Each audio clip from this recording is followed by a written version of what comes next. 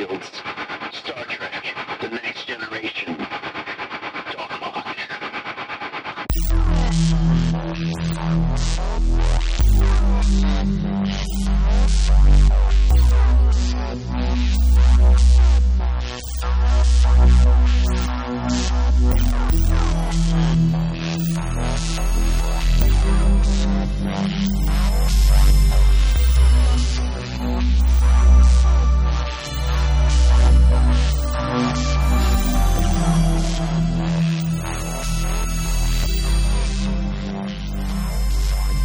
Wow, it has been a minute, feels like. How are you guys doing? This is Colin and Joshua Michael from the Mindfields, and we are going to review my favorite The Next Generation episode tonight, Darmok, and that comes as a surprise to people sometimes, but somehow or another it just clicks with me.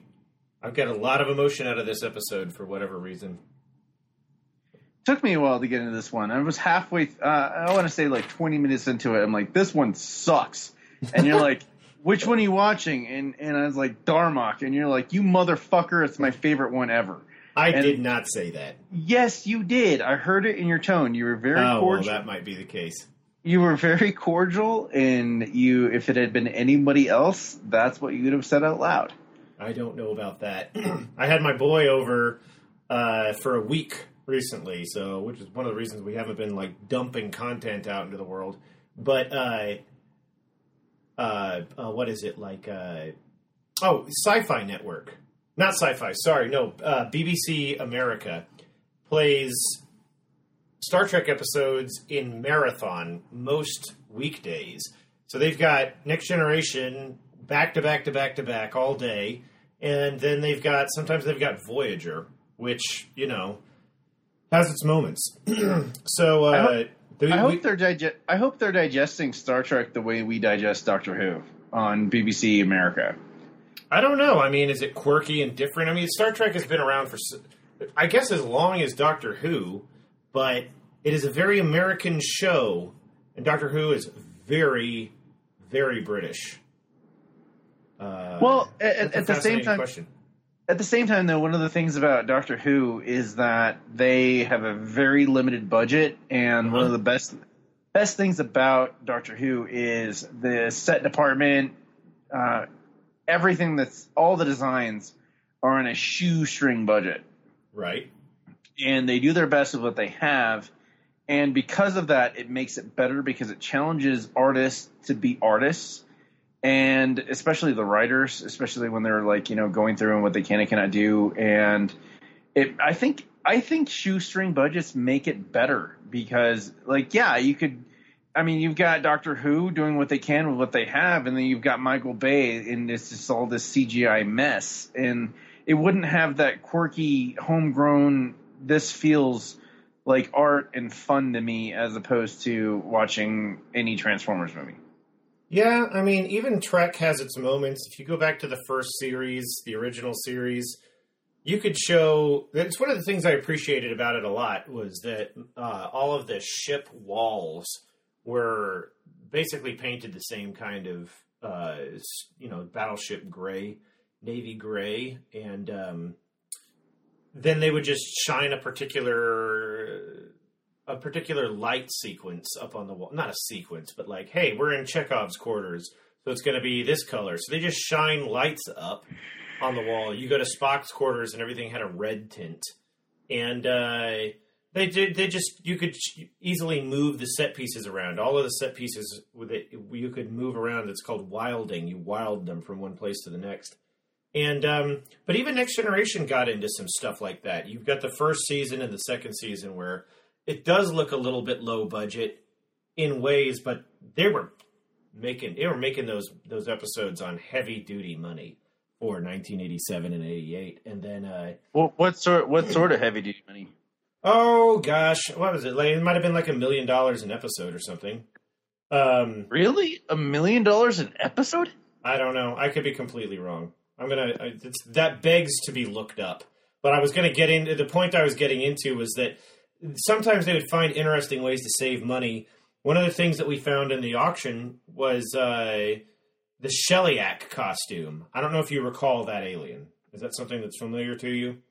It is. Give me a little bit of hints so I can figure it out.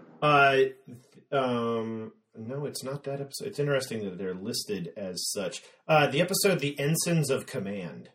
It was the one where there was the colony that needed to be moved because it had been the colony of people needed to be removed from this planet because the Shellyak the Shellyak were going to come take over. Well, and they of course, for everybody else, Data goes down there because he's the only person that can tolerate the radiation of the planet. And they're like, okay, well, hey, by the way, we've got to get you guys out of here. They don't want to leave, and he has to convince them, if you don't leave, you're going to die. And they think, oh, well, we'll fight him or whatever. It was just one of those ridiculous things that happens, and it's kind of like they revisit that concept over and over again. The point is, the Shellyak itself, you only see one of them, and it's on the view screen. The commander. Yeah, and it's like it was a guy with a bed sheet with a bunch of molded foam rubber components glued to it that had an iridescent reflectivity painted. And so as it moved around, it was kind of this formless glob or something like that. Love it. And that was really cheap. And then they just did an acrylic thing, a bunch of the Superman's Fortress of Solitude type of crystal structure, but it was more organized than that, and it was just acrylic tubes. That's really cheap compared to some of the stuff that they've done in other episodes, especially when you've got to build a new set and you're going to involve a shuttlecraft and all this other stuff. And anyway, so I mean, we get into the episode Darmok, and I feel like to a certain degree this one was probably inexpensive. There was very significant alien makeup designed and done for the children of Tama, the Tamarians. And you see most of them on the view screen, but then we see the world-class actor Paul Winfield portraying Captain Dathon. And from Mars Attacks. What was he in Mars Attacks? I don't recall that. He was the when they're on their way to meet the Martians the very first time, and he's in the Jeep and they're in the desert. He's on the phone with his wife, like, I told you, babe, if I just kept my head down and if I just played the rules, everything was gonna be okay. And now I'm gonna get to be the ambassador to meet the Martians the first time. I've got to look at that. That's hilarious. Yeah, he's the guy that shakes the hand of the Martian ambassador, and the hand comes off and stabs him. Oh man, yeah, he doesn't have his trademark mustache, so it's a little. I guess it just didn't stick with me. But yeah, I just pulled up a bunch of screenshots. Man, yeah, his foil in that movie. The white guy. We gotta nuke him and nuke him now. I love that guy. Sorry, guys, we're getting a little divulgent. We need to get into this. Yeah, let's get into the episode here. Yeah, we're going to start. Let's see, we're both recording. We're about 8 minutes in, so if anybody's zipping ahead or something.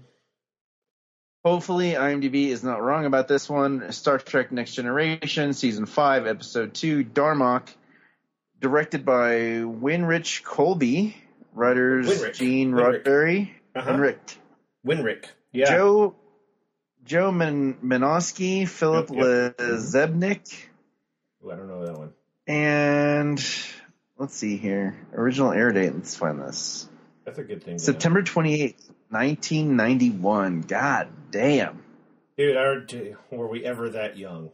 I was 11? No, I was 10. All right. No, I was 11. September 28th, yeah. All right, so, we're watching this on Netflix, guys. We've got it queued up to 000. It's way better on Netflix. Again, we've talked about it before. You can watch it on Hulu, but on Netflix, it just seems way more high def. But I'm at 000, man. Other than that, no dish. Seriously, we're just, it's something we both easily accessible is using Netflix. We're not being promoted by Netflix or anything. But let's start. We'll do it on Engage in 3, 2, 1. Engage. Nice beauty shot. Look at that. Beautiful starship. It really is. Yeah, you're right. This is pretty crisp, high def on Netflix. Those colors. The high def did you treatment notice- is so good on these Next Generation episodes. In the later episodes, they started adding rainbow colors to the stars going by faster. That's true. It might have been even earlier, but you really pick up on it. That the concept of redshift, it really works. Look, did you see so they're in the observation lounge discussing their mission. Did you see that the wall behind Data here is not the gold representations of previous Enterprise models? That's what confused me a second ago, because you said ready room.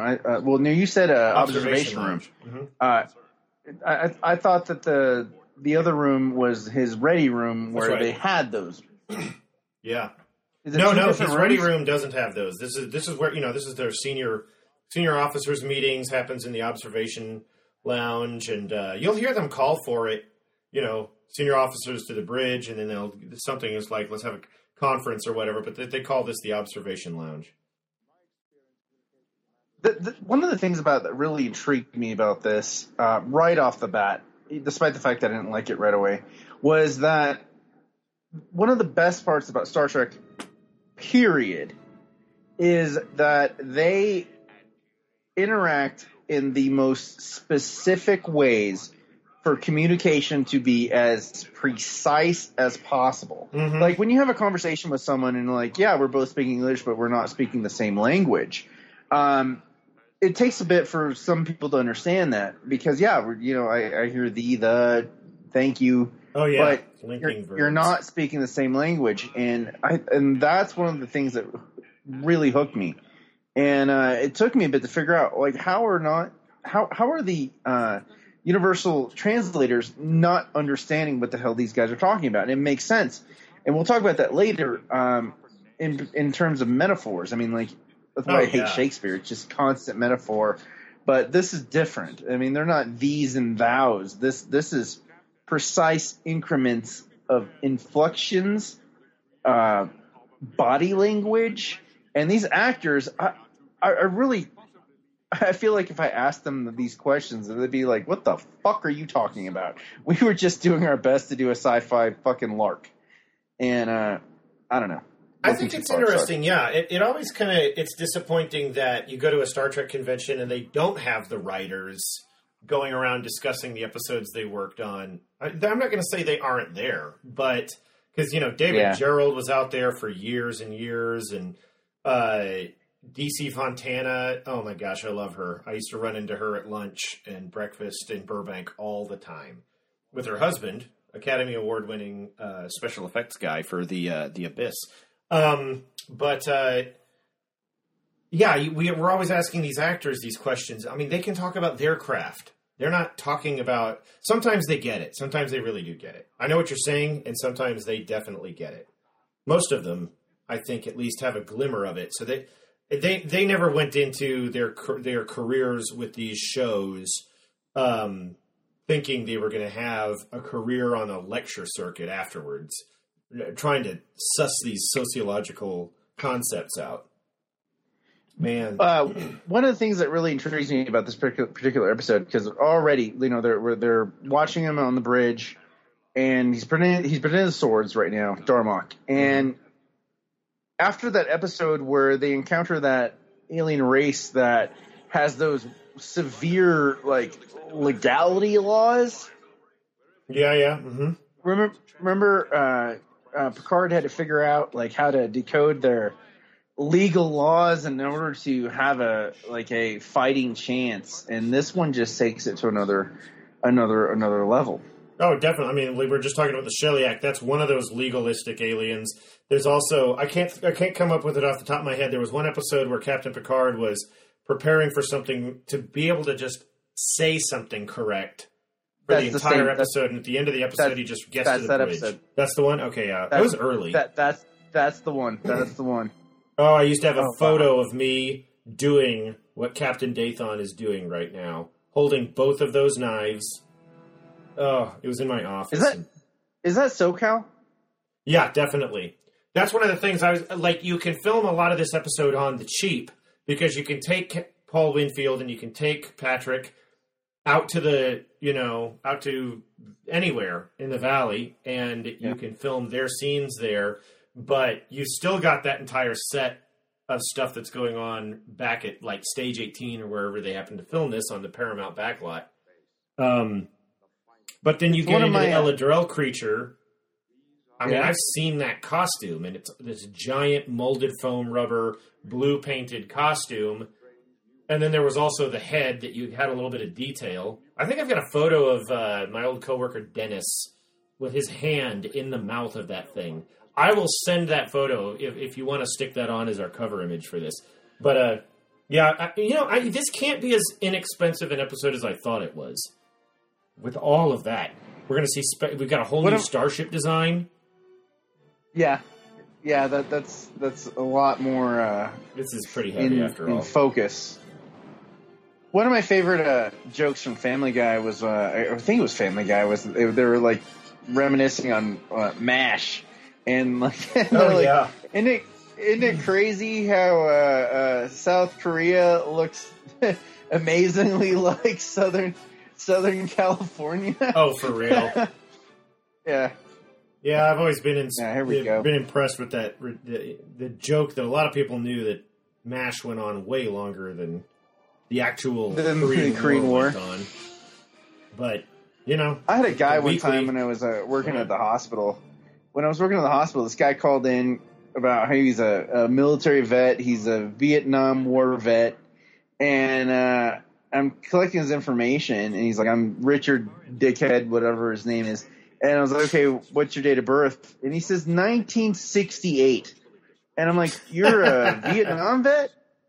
I'm pretty sure the Vietnam War ended in 73, 74. Thereabouts, yeah. What book you're reading. How old were you in the war? And then he just hung up on me. I was like, it was one of those days I just wasn't having it. Yeah, sure. Like, just hung up on me. He was calling the bitch that the hospital and giving him enough fucking opioids. Oh, wow. I'm sure he bought them later. Stands a chance. There's got to be claw marks in that. In what? Look at this uniform. In Wharf Station. Like, oh, there's an episode later where you're going to see it. Yeah. Winrick Colby. That was the name. So, yeah, you were bringing up the captain's option jacket. Suede away jacket. Suede away jacket. I say suede away jacket. Okay, so we were talking about that before. Obviously, we're seeing this for the first time, and he's got this sweet, like, gray undershirt here, charcoal covered, if I was getting really detailed. And I went to Memory Alpha and looked it up. I mean, the captain's uniform was designed by Robert Blackman to make Captain Picard stand out from the rest of the crew at the suggestion of Patrick Stewart. It was prompted by Stewart raising complaints about how uncomfortable the standard duty uniforms were. And the David Livingston, who was producing, said it's just something a little bit more casual for the captain. The genesis of the design was that submarine and aircraft commanders sometimes have a jacket that's special. Maybe they were just tired of the constant Picard tuck. The Picard maneuver, as they decided to call it. Yeah. I mean, look at the Temerian costumes here. Those get reused in a lot of episodes, especially in Deep Space Nine and in Voyager, but without the vest and without the Sam Brown belt aspect and the knife holders. But oh man, the model for their starship gets used over and over and over again, even in Next Generation later, and it's a really crisp looking alien model. Sometimes they took the command module from the front of it, that diamond-shaped portion, you'll see it in a minute, and they added different, I guess, wings and engines and nacelles or something, but more or less, they used it for again and again. So in Deep Space Nine in particular, I think it's the Talani, searching for the Harvester virus. That's an episode that features it again. Before we get too off track here, I do want to point out the absolute patience that they have for the Enterprise. Like, Yeah, they've lost it a few times, but they're not actively engaging in war. He threw the sword, hit the knife down. He's already has his flame going. Picard's having trouble. I've seen you start a fire that way, by the way, and the fact that Picard realizes, am I really in danger here? Yeah, he wonders about it real fast. I think as soon as Captain Dathon starts trying to talk to him right now, he realizes this isn't a contest of strength. This is the perfect thing for him to be saying. Picard of the Federation, of the Starship Enterprise. Maybe he doesn't understand the words, but he is presenting the beginnings of developing a metaphor.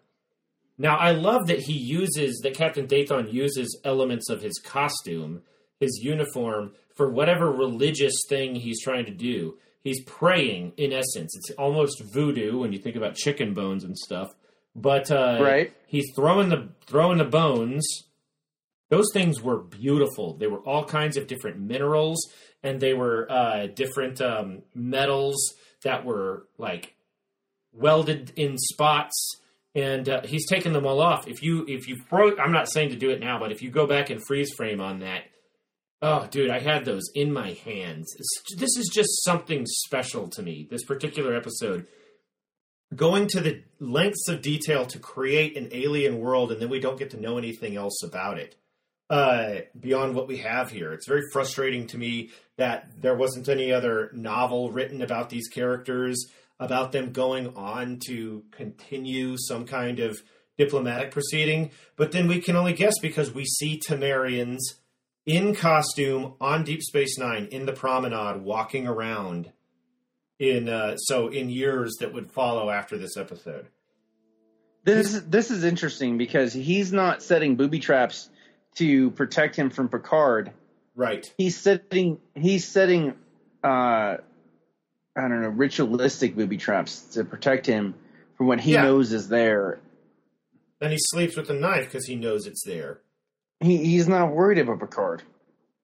Well, he knows that the mission will be a failure if Picard gets eaten by the Eladrel creature.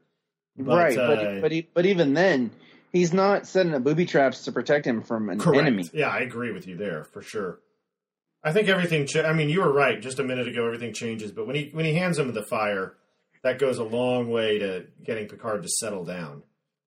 This is, unfortunately, one of the things that gets me about this is Picard is smarter than this. Picard is smarter than all of this problem. That's what bothered me watching this. Because I couldn't figure it out fast enough. Well, he's coming off a little dense here.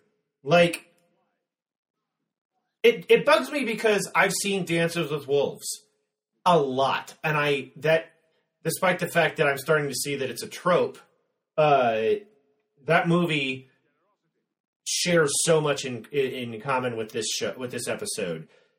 When Kicking Bird and John Dunbar are trying to communicate initially, and it's dangerous because wind in his hair is there, and he's very fierce, and he doesn't have the patience. But Kicking Bird is a medicine man, and he has the patience, and he's intellectual, and he thinks of things. So he starts to wrap his head around, why is this man here? This is the same setup, but instead, the Sioux have come to find the white people, as it would be, I guess, if you want to call the Starfleet or the Federation that in this instance.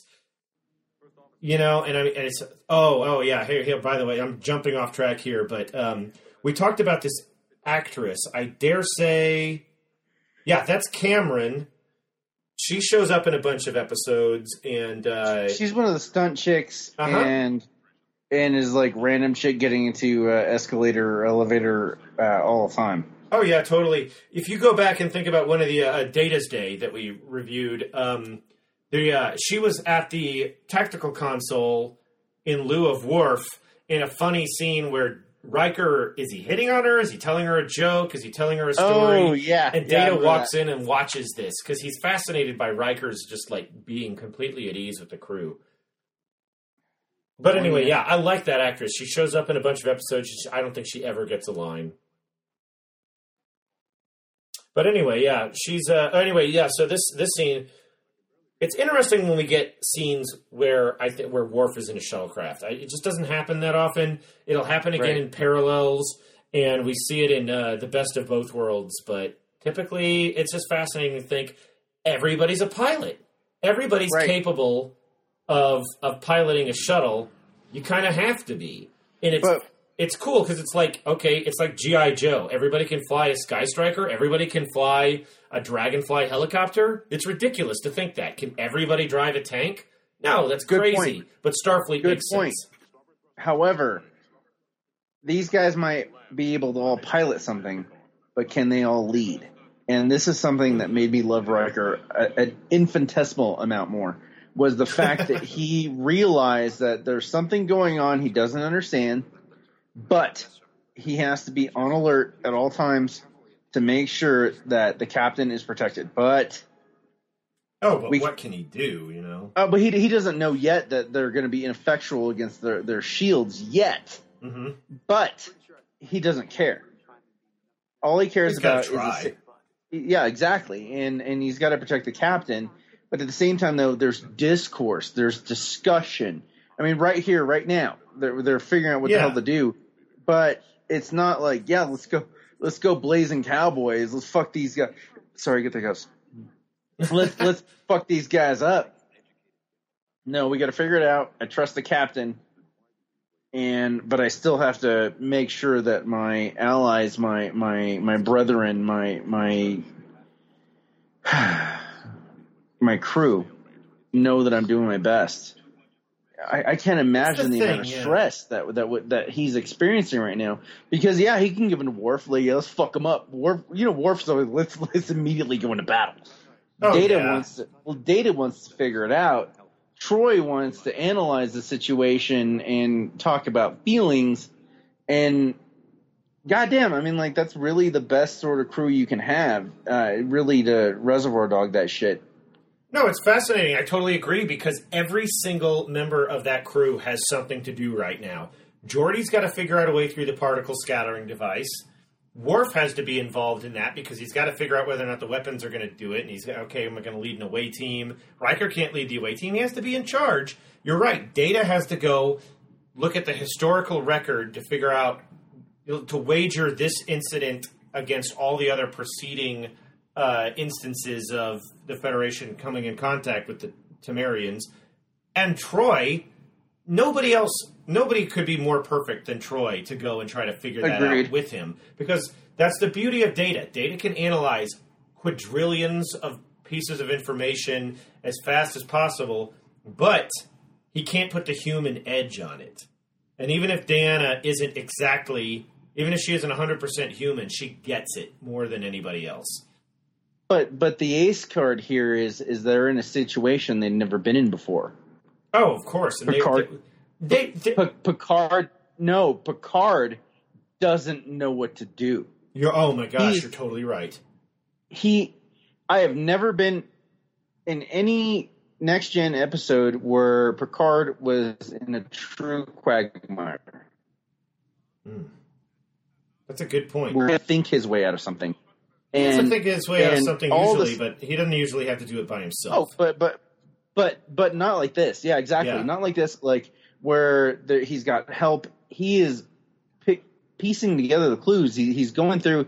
He sees the guy's literal captain's log, and the relics that he was leaving out to protect him are still there. That could be interpreted as some sort of force field. Don't cross this. This will hurt you, and none of them are in any way hurtful to him. And in all actuality, the other guy's just out looking for breakfast.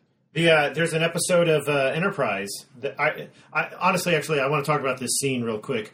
I really appreciate that they're able to go in and ascertain things based on piecemeal information and start sticking it together.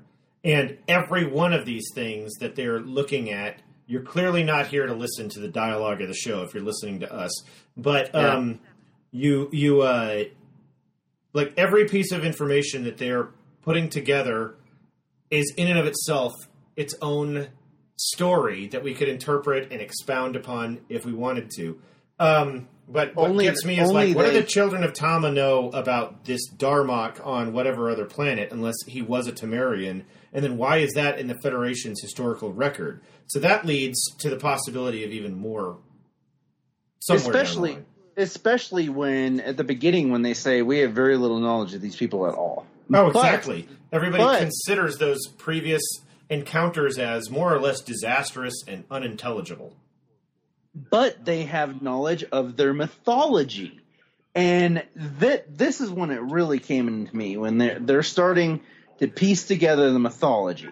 Yeah. And realizing that these people don't speak yes, no. They speak in beautiful soliloquies. They speak in poetry. Right. And yeah, like the Federation doesn't know jack shit about these guys, but they still know about their bedtime stories, their boogeymen, their... Yeah. Like, what gets me here, Chantil 3, though, I know what you're saying. Like, we just saw that moment, and they're listening to it, and they're like, okay, we're starting to figure it out. I like that you said boogeymen, and I like that you said their bedtime stories, because it all makes sense as such. But how do they even know it, you know? All right, agreed. The complication here is wondering here we go. How it is that anybody could, like, as a child, you don't just inherently know these stories unless you do. They're aliens. They could be born knowing their mythology, and that would be totally wacky. That's the only way that you could do it without explaining what Darmok is, what Jalad is, what Tanagra is, what Shanti, and all of these different places and people and whatever.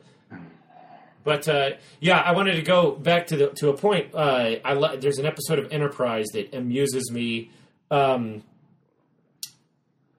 the same lines as this. You were saying, like, okay, so the totemic icons that he took off of his uniform and set up, that could be, you're right, it could be a force field, or it could be like a protective barrier in his mind that if somebody crosses it... Salt. Yeah, Salt. Exactly.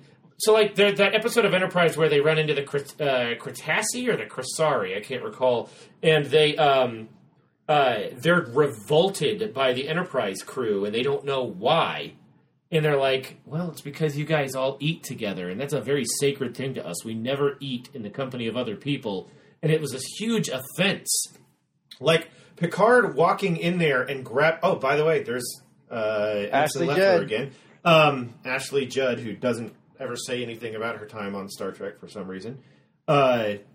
Anyway, crossing that barrier, Picard could have committed a terrible diplomatic affront, and he apologized immediately. So there's no telling whether or not he knew that. And of course, I'm reading into it. I just think it's fascinating. Anything could be going on with that.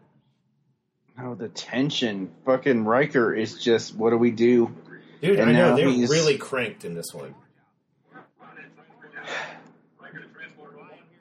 Oh, I didn't remember Cole Meany being in this episode.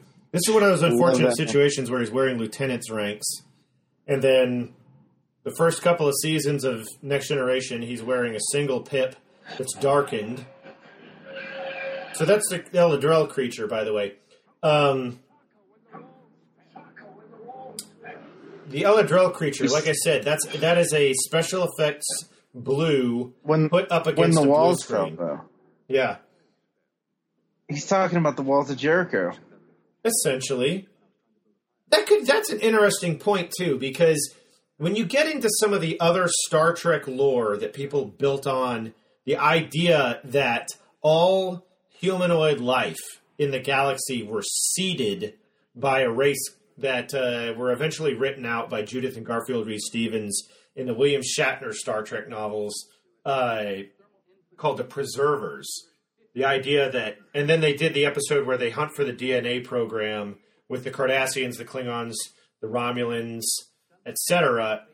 You haven't seen that episode yet, but this idea that all humanoid life is seeded by the same species, so that everybody is in some way related. Even the children of Tama could be related in one fashion or another. But, you know, your evolutionary upbringing changes everything. Look at this trust. Yeah, they're in it now. They get it because they have that shared sense of fear. In the end, at the very least, they can share fear of a giant cloaked creature that's howling at them. They're basically fighting a predator. Oh, completely, yeah. With a knife. Army with fist open. Go over there. You might also notice, looking at Captain Dathon's hand, look at his thumb there. There's a special effects makeup component to make him look more alien. It's one of the rare times in Next Generation that they did anything like that with hands. I think we saw some people that kind of had flippered hands occasionally. But then I remember Nikki Cox playing Sarjenka. She had longer fingers. You're talking about the child that Data That's right. saved. Yeah. So this phrase, Sokoth, his eyes uncovered, as well as Shaka when the walls fell, have become pop culture phrases that recur a lot of times. You get together with a bunch of nerdy Star Trek fans, and they're going to, they will find a way to present that phrase in conversation. No. Oh, man, I shit when this happened. Yeah. Like, is he willing it not to happen? No, I can't be done. That was my question. Was he willing himself to stay there? Or were the other band making sure it didn't happen? It would have been interesting if... I don't know if he's able to perceive what's going on with Captain Dathon, like, second to second. He knows that Captain Dathon's getting beat to hell, but does he know that... but is he stuck in the loop here? He's in, like, can he still perceive things while this transporter signal buffering and all these techniques are going on? Great question. It would be amazing to me if he was almost there and O'Brien could hear him shouting, "No!" like with a cool reverb effect. And then he's like, "The captain doesn't want to come back." And they're like, okay, now we got to trust these guys. Send him back. Just that would have gone another, but then we wouldn't have even more tension on the ships. That still would have added great storyline. That he would have sent himself back and willed himself back to save a stranger. I don't think they're strangers now, As soon as... They're still strangers, but even then, like, to risk his life and risk the crew's life, because he doesn't know what these guys are going to do if he fails, or if the other guy prevails. It's the question of whether or not, you're going to accidentally sidestep your way into a war by misinterpretation. I like how close the ships are. Oh, yeah, they're really nose to nose, aren't they? I kind of wonder, why... The Enterprise D is a giant ship. Is there any reason why they couldn't move the ship into the particle scattering field? Thus, because it's definitely going to be projected from the Temerian ship in a conical fashion. So they've got to be able to disrupt this scattering field by positioning themselves between the ship and the planet. But would that lead to gunplay? It's a fascinating thing. Like, you go in and you... If this isn't your episode, I get it. And I'm not talking to you. I mean, like, our listeners and our fans and stuff. If you're not into it, I get it. But if you start to look at some of these things, this one just grows on you. Because there's something... It really did. All over the place to be paid attention. Everyone is engaged. Everyone has their own individual mission. Everyone is filled with mystery and fear. And none of them are losing it. Yeah, no, of course. They're professionals. And God, by the way, it occurs to me now because everybody's got their own mission. Oh, we didn't see Dr. Crusher in any of the previous scenes that I can recall. So, nope. I wonder, what's her deal? She's going to be waiting for them to get up. At least because, dang, even then they drag her into this meeting and she's still got great ideas, She's, but at the same time, still prepared for casualties. Well, yeah. What I was getting at, though, was even having Ashley Judd in engineering for Geordi in that moment, because you've got... What shows have the guts to separate the action between one set that is more or less in communication with another set? You know, we've got stuff going on in engineering. We got everybody else is on the bridge. It is an awesome motivation for more tension, for more drama, more excitement, even action. You know, it's not every episode where the Borg invade the ship in one place and then they all come tromping down there to see what it is. Right. Or, you know, so it's just fascinating. They're like, yeah, let's get Ashley in there on this episode because we set her up as an existing engineer. And we'll see how that goes. You know, Geordi needs somebody to bounce some ideas off of. It could have been Linda Larson. Something. It could have been Sonia Gomez, but they got rid of her real fast. You know, Picard's got both knives.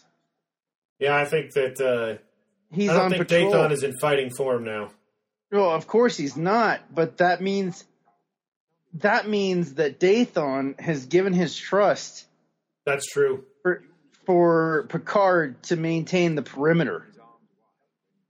Yeah. Well, you know. And here we go. I don't know if you're doubling anything up, and you're doubling your attack ability by having two knives necessarily. That meant he trusts Picard to maintain the perimeter. Yeah, I dig. Here we go. Honestly, there's just something about the way this story is told that makes so much sense. And this is my problem with the whole concept is how difficult it would be to ingratiate your metaphorical allegory to children unless they were just born with an innate sense of understanding it. Or maybe all their children are telepathic or empathic for a few years and they lose it. Who knows? I wish that Picard had brought him water. Oh man, would water be poisonous? Whether or not Dathon needs it. I'm saying that metaphor would have resonated, that he went and searched water out, clean water. Mm-hmm. To feed his enemy, frenemy, who knows? Uh-huh. But the guy gave you his only form of protection to protect him at his weakest moment. Yeah. I'm sorry, it's stupid and so subtle. I just wish he'd have brought him some water. What would he have brought it in, though? Oh, it doesn't matter. He would have figured it out. Maybe like a curved out rock. Something to bring him water. And Picard would have figured it out. It's a crazy thing, too. You know, they've been down there for, I don't know what the celestial day is on this planet, but imagine they've been down there for a full day, and neither of them have had anything to really eat or drink at this point. Yep. It's like one of those leadership seminars or trust building exercises that they do, corporate retreats and stuff like that. Oh yeah, makes me think of that BS that that Hans tells McClane in Die Hard. You ever shot a gun before? I shot one of those that uses paint at a corporate retreat. I love that part. Like he just pulls that totally out of his ass. Oh no bullets. We think of stupid, Hans? Exactly. Yeah, hold him. Oh man, physical contact. Don't let me die alone. If this were a person, any of that would make sense. If this was a human being, I'm sorry. And Agreed. If this was a, But that's the beauty of Star Trek. Yeah. It doesn't matter. He doesn't know. What are they into, you know? Maybe comfort to them is something completely ridiculous.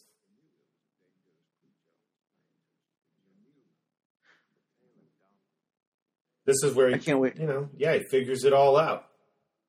Darmok and Jalad at Tanagra. They all know that story. And that's the beauty of it. In the last part of this, that all Temerians will know henceforth the story of Dathan and Picard at Eladrel.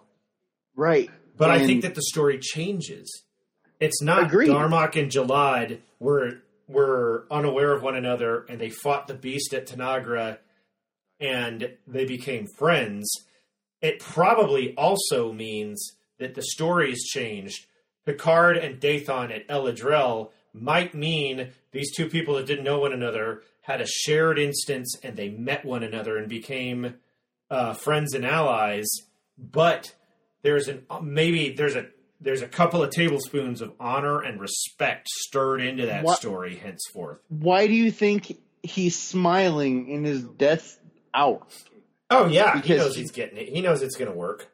Because this story is being written, and that's what's important to them. And if you guys that are watching along haven't figured it out, they speak in metaphors. I think the sadness here, though, is, of course, well, not to blow it for anybody. Like I say, you've probably seen this already, everybody. But, like, you know that Captain Dathan is going to... He's going to Perish. Die in a second. And he... It's sci-fi. We have to say perish. Perish is good. It's just sad because it's like, to me, I want to know more about these guys. So much more. Like, why But look at the was smile he on willing his face. to... No, I dig, but why is he willing to die to get this to happen? What is it that's going on in his culture, in his nation, that it is so necessary to bridge the gap to make friends with the Federation? And the thing that gets me, the thing that concerns me, every time I watch this episode, look at Captain Dathan's face. Paul Winfield has a very Winston Churchill appearance to me. And when I think of him, I'm like, is there some horrible thing out there that's crippling your society? And if you think that by bridging the gap with the Federation, you might be able to get Starfleet's support, that was a very Winston Churchill thing to do with the United States in World War II. In case anybody I'm not historically aware. thinking that. Ah, dude, that's just me reading into this over and over again. My rebuttal on that is Sith lore. I hesitate to bring Star Wars, but in order to be the legendary captain, is to write your story. And he didn't go down there to die. If he did, he did. But he was going to write a good story and write a good metaphor, and that's why they clap in class when he tells the story near the end, because the story was written correctly. And that story, Grant, you really got to think about, why would you speak in metaphors? Just because you're smarter, you're some hipster asshole that only speaks in Shakespearean? Or because every word that you speak has to be formed of honor, and your story has to be told and formed through honor? He might have won. They could have gone down there and killed the beast and told the story how the Federation and they united to destroy their boogeyman, but he's still getting an honorable story. And maybe that's what he's trying to write, is that my end all be all is a good story. And this story will inspire further generations to understand what it's like to risk your life to communicate and to bridge the gap, because they've talked about how no one has any encounters with these guys because they just can't fucking understand them. I think you're right. I mean, Captain Picard just talked about sacrifice. Maybe, it's sad to think because, his first officer on the Temerian ship was like, no, we should get lost, Mirab, with the sails unfurled. And he's like, no, I'm doing this. And does it matter who they interact with as long as they tell a good story? I would hope so, because there's I think it's very apparent that you're going to get a different diplomatic situation out of dealing with the Romulans or the Klingons than you would with the Federation.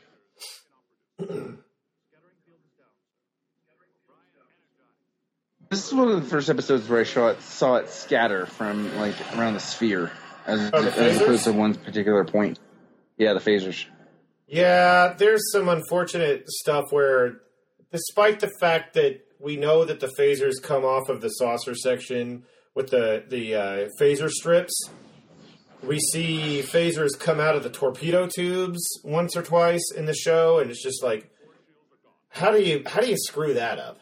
But whatever, some of it, sometimes it's not a screw up. Sometimes it's a director just saying, I wanted to do this.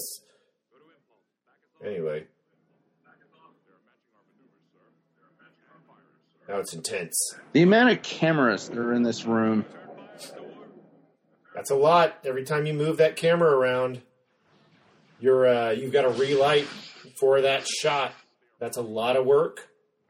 And sometimes you can get the camera, like you've got this camera on Data, you could probably just swing it over and hit Rhaegar, who's the con officer, the lady in the red uniform. Here we go. Listeners, he's telling the story.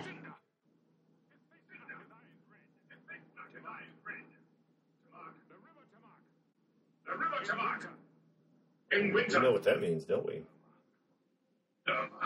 Yes, we do. Like when your dog is pissed at you and you whistle at it. I like Data's expression there. Yep. You know what's going on? Good. What do you know that we don't?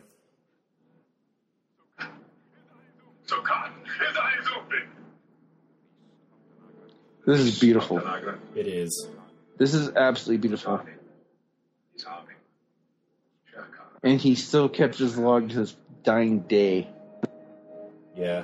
Look at them breathing in the air of true blue glory. Yeah, they get it. They really get it.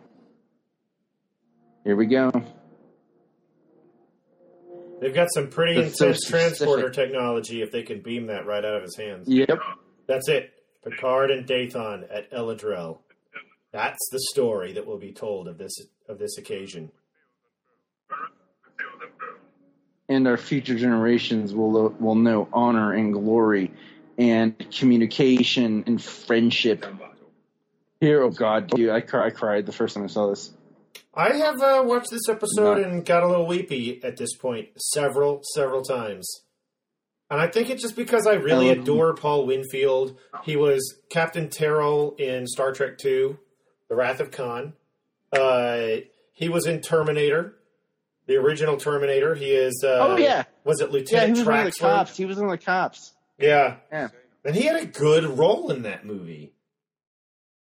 And then, look at that. It's reflecting the panel. The knife had a reflection of the panel that Captain Picard has on his chair. That's pretty delicious, honestly.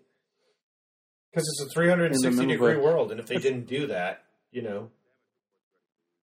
suck.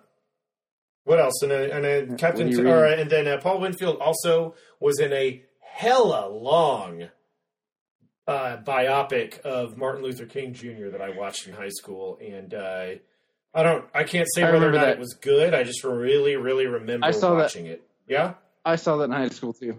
Yeah, like the Romeo and Juliet, the '70s version where you could see the saggy tits for like 2 seconds.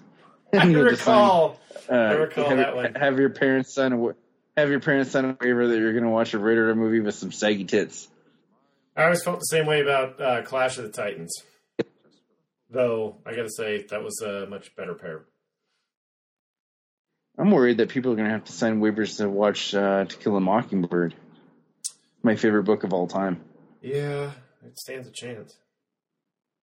It's a dicey society we're moving into, and it is not the one that is projected in this future of Star Trek, I wish I could find myself in the same predicament that Picard is always at, where he's constantly contemplating and constantly thinking and constantly figuring out the best move and maneuver to protect his own above himself. Oh, I love that shot. And oh God, that's gorgeous. That's a beautiful shot. You rarely see outside. Yeah. You rarely see outside of his ready room, except at the end of Best of Both Worlds Part 2. And this one, I can't think of another time where you see... That's like the penultimate contemplation right there. I'm going to stop the me too. recording. What are your takeaways from that episode? Now that we've watched it together and talked about it at a collegiate level. Yeah, we should write it. You know what? I have actually heard of people really writing dissertations on this episode, talking about this. No, that's what we do.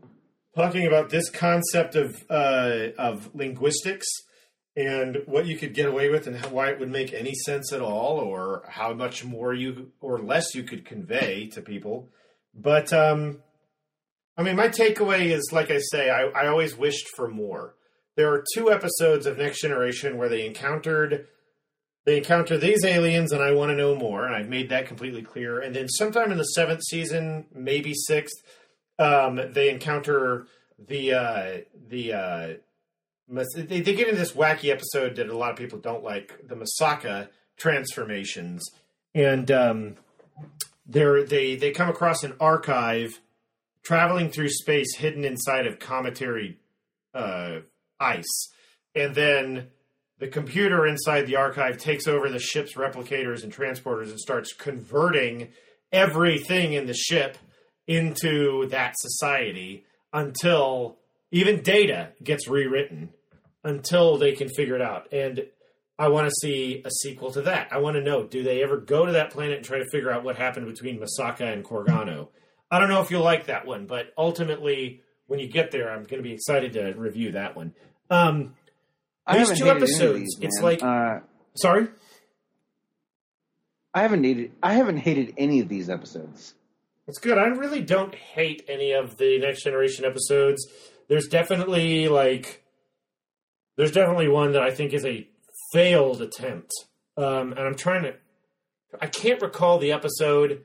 I know that when I read the episode, I read back information about the episode where Dr. Crusher gets taken hostage by the terrorists on this one planet, and they were like, "Okay, there's our IRA." And for a lot of people that don't recall, because this situation seems to have resolved itself over a lot of time ago, and I can't recall it, the Irish Republican Army.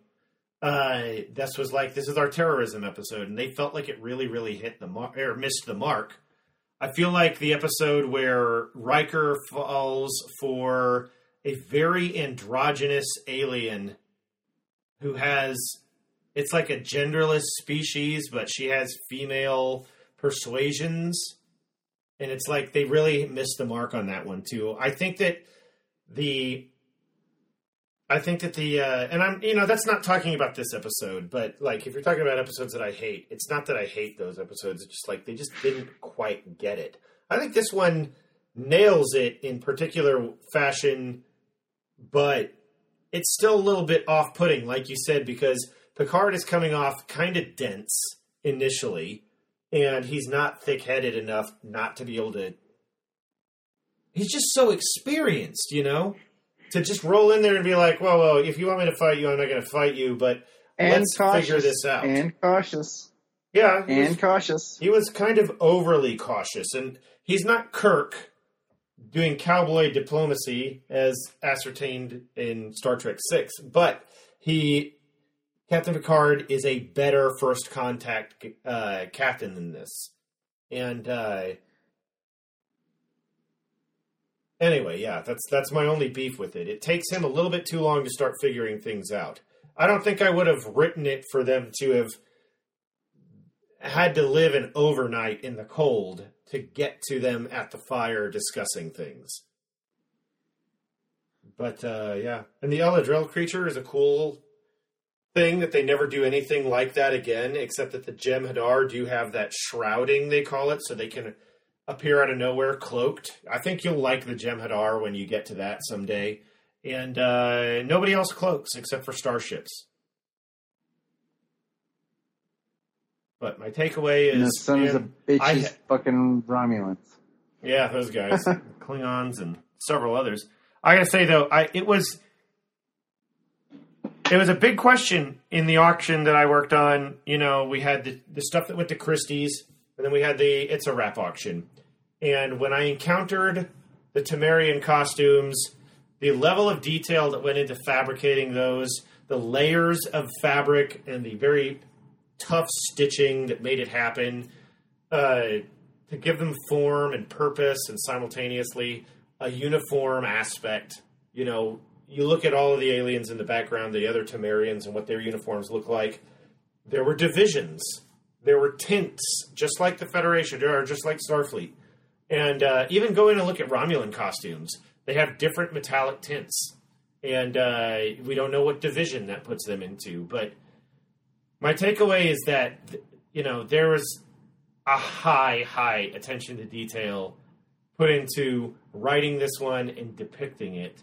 And what it lacks in appropriate character for Captain Picard builds a really good pacing and tension, I think. What do you think, man? Good point.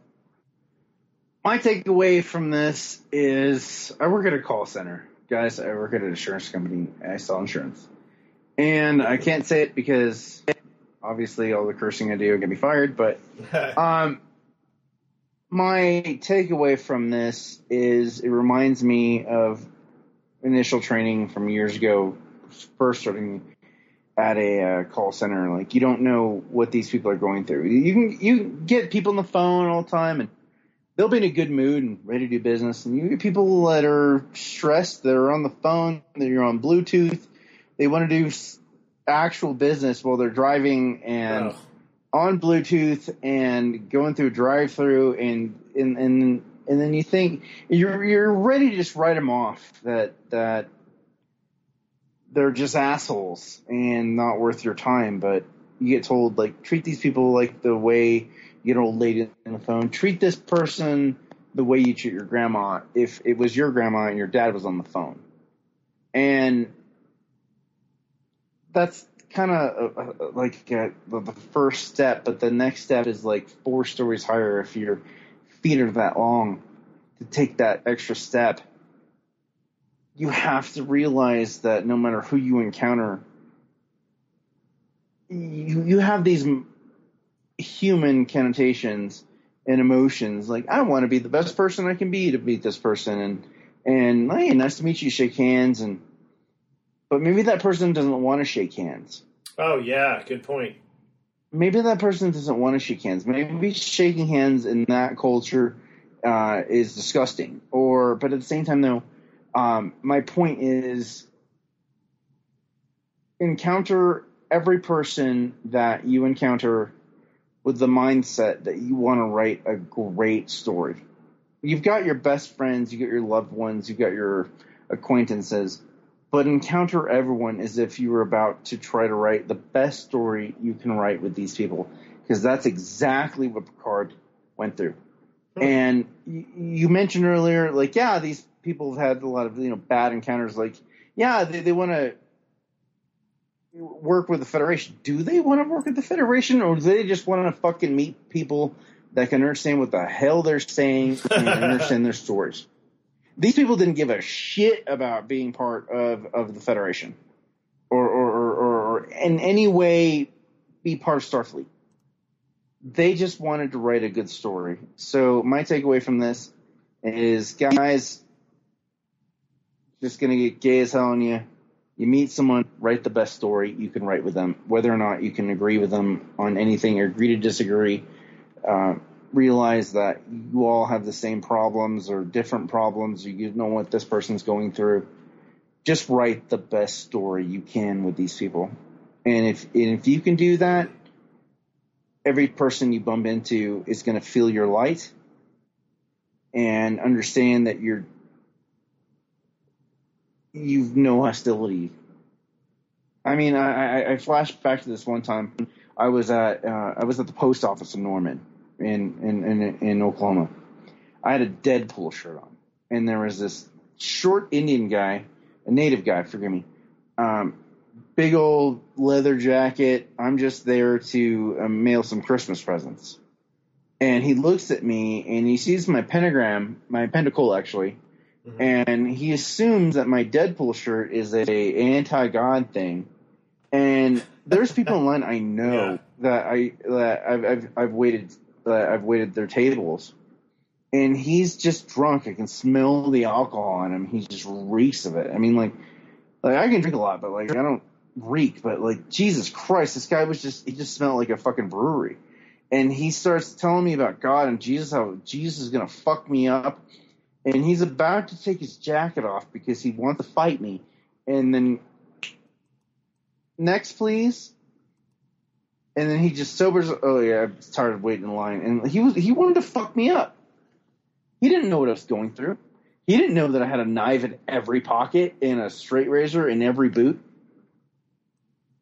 Ready for this, just standing there smiling down at this guy. I didn't say anything to him. I'm like, no, this is an X-Men thing. This is a comic book shirt. I think a lot of comic book shirts and I think a lot of comic book shirts have freaked people out in the past. I was wearing a Seth Rollins shirt, the one that you gave me, and I was checking out at a counter at a 7-Eleven, and there was a gal that was she was the clerk there, and she was not white, she was black, and I looked at that. She asked me, she was like, "What's that shirt?" And I was like, man, you know what? This looks like some kind of white supremacist shit suddenly. I was suddenly very, like, this is, he's a wrestler. She was like, it's not a band? And I was like, no, it's a wrestler. And she thought it was a band-related shirt. And I think it was because the logo is crisp, but it looked not overtly elaborate. And therein, it just could have been easily, I could see that being on a CD cover, you know, and I was glad she didn't immediately think that it was some skinhead nonsense, you know? But agreed. And in retrospective, this guy could have been drinking because his wife left him and was cheating on him and he was on edge already. Mm-hmm. I don't know that shit, but he was on edge, ready to fight me at a fucking post office in Norman, Oklahoma. And yeah, I when it happened, I wasn't even offended. I just this sort of shit always magnetized towards me. But at the same time, though, what was he going through? Did his wife just leave him? Did his kid just say, hate your guts after him spending all this money for them to go to art school, then be a DJ? like maybe he's just drunk and pissed off at the world and he just focuses on me accidentally. And I'm glad I handled myself in accordance with the way Picard would. Because I asked him questions. Why are you mad at me? I'm just behind you. No, I'm not here to... I'm not your enemy. I've got a pinnacle. This is it's not a pentagram. Nobody knows, V isn't man. Downwards. The V isn't downwards saying I'm a rebel and I love Satan or however anyone wants to interpret it, which is not really how it goes, but...